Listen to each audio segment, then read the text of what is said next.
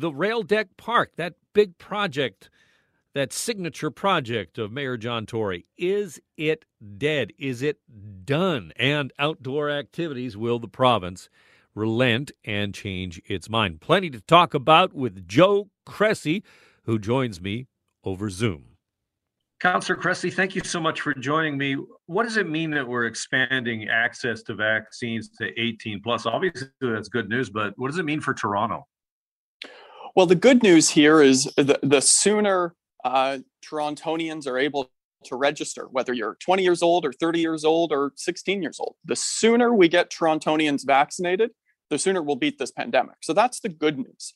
Of course, opening up eligibility is only the first step. You need to have sufficient and adequate supply such that people can actually register, book an appointment, and get a shot. And so that's the component that we're watching very carefully, because at the moment, eligibility is opening up, but there simply isn't enough supply in the coming weeks to meet everybody who will want that vaccine.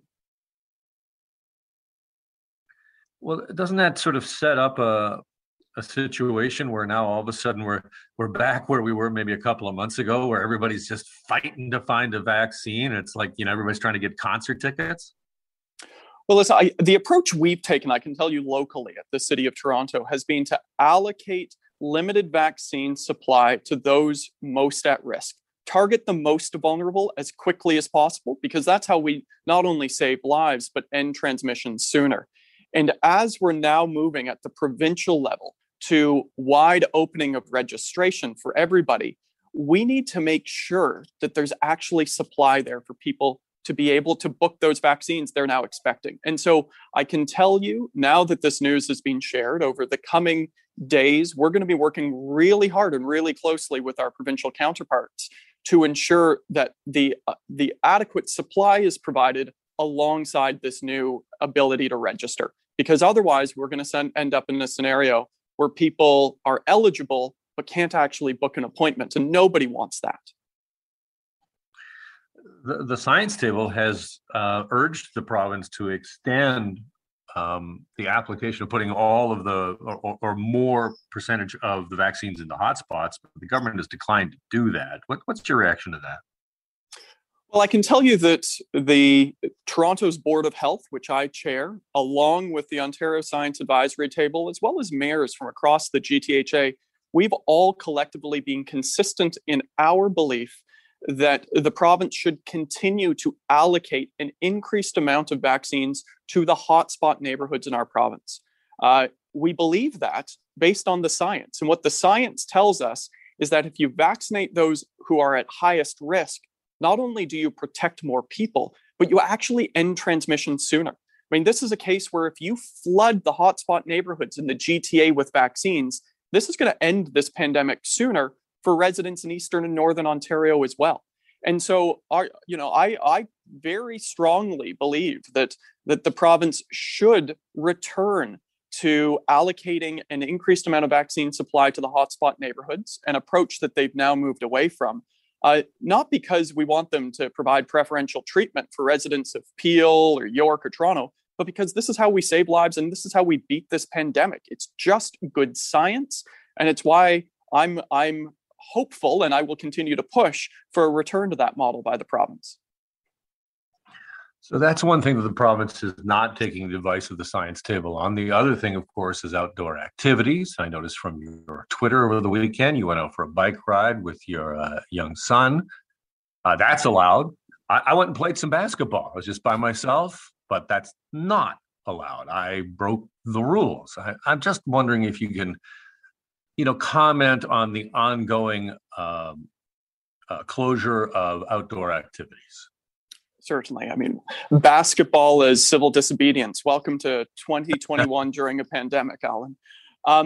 Listen, let me say at the outset that, in the midst of a pandemic, we truly do want governments working together, not fighting with each other. I believe our residents are best served when we are taking that approach. Notwithstanding that, there is times when various levels of government, including our own at the city, have got things wrong. And when that happens, you need to pivot and adjust. And on the closure, the provincial order that has closed outdoor amenities, whether that's tennis courts or golf courses or basketball.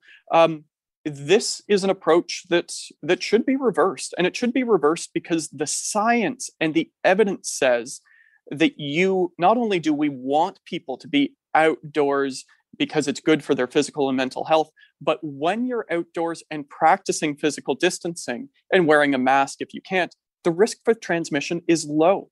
And so this is one of those moments where I think the province should reverse course because the science indicates that outdoor activity is safer and in fact is important for our physical and mental health. And so, I say, dribble on, Alan, keep playing basketball. And my hope would be that the province makes it legal so that you're not having to practice civil disobedience to shoot some hoops. All right, thanks. Thank you very much. Let's move to a non-COVID issue, and that is Rail Deck Park. Last week, the local planning appeal tribunal ruled against the city. Is Rail Deck Park dead? It's interesting as we chat about Rail Deck Park, a once in a generation opportunity to create a 21-acre park in the heart of downtown Toronto. It's interesting that we talk about it right after talking about outdoor amenities, because if anything, COVID has exposed that parks and open spaces, they're not nice to haves. In fact, they're must haves for a livable city, especially for people living in condos and apartment buildings. And so a provincial tribunal last week overturned the city's plans for Rail Deck Park, instead siding with the developer. Is Rail Deck Park done? I'm not prepared to say that yet. In fact, I'm meeting with our city solicitor and our city planning staff this week based on the provincial tribunal ruling to see what avenues exist. Because listen, my resolve to build more parks and open spaces coming out of COVID is, it's more firm today than it was before COVID. And I'm not prepared to let Rail Deck Park die on a tribunal decision just yet. So more to come. Yeah, except for the tribunal said the city hadn't really done its homework, hadn't put the kind of effort into even the appeal into the process itself. You haven't actually tried to buy the air rights. Isn't this really on the city? You guys have dropped the ball on this.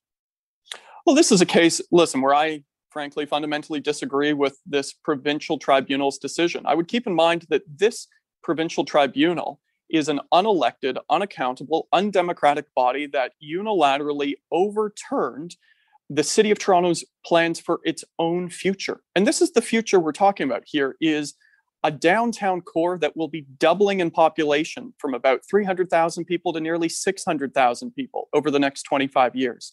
A downtown core that is booming as a world-class destination, and the opportunity for this booming core in this booming city of ours to create a new iconic Central Park.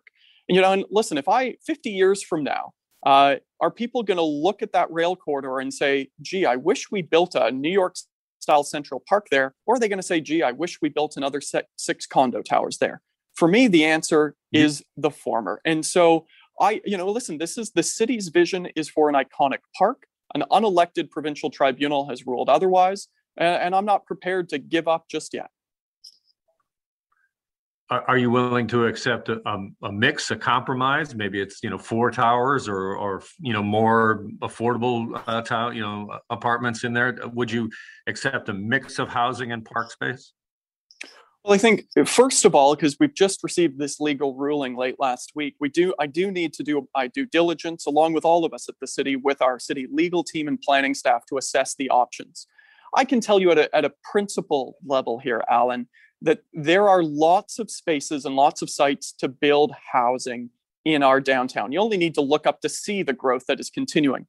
And so what we have are lots of spaces to build housing, and especially affordable housing. What we don't have a lot of anymore in the heart of Toronto are spaces to build large signature destination parks and public spaces.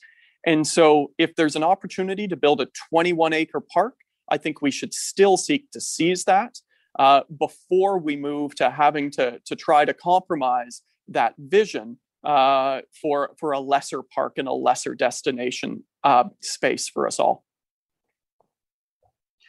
Joe Cressy, great to talk to you. I look forward to the time when maybe you and I can play a little one-on-one. Listen, I look forward to it. You will smoke me one-on-one, but I look forward to getting out on the court with you, Alan. Thank you, Counselor. Be well. You too. That is Joe Cressy, Toronto City Councillor and head of the public health at Toronto City Council.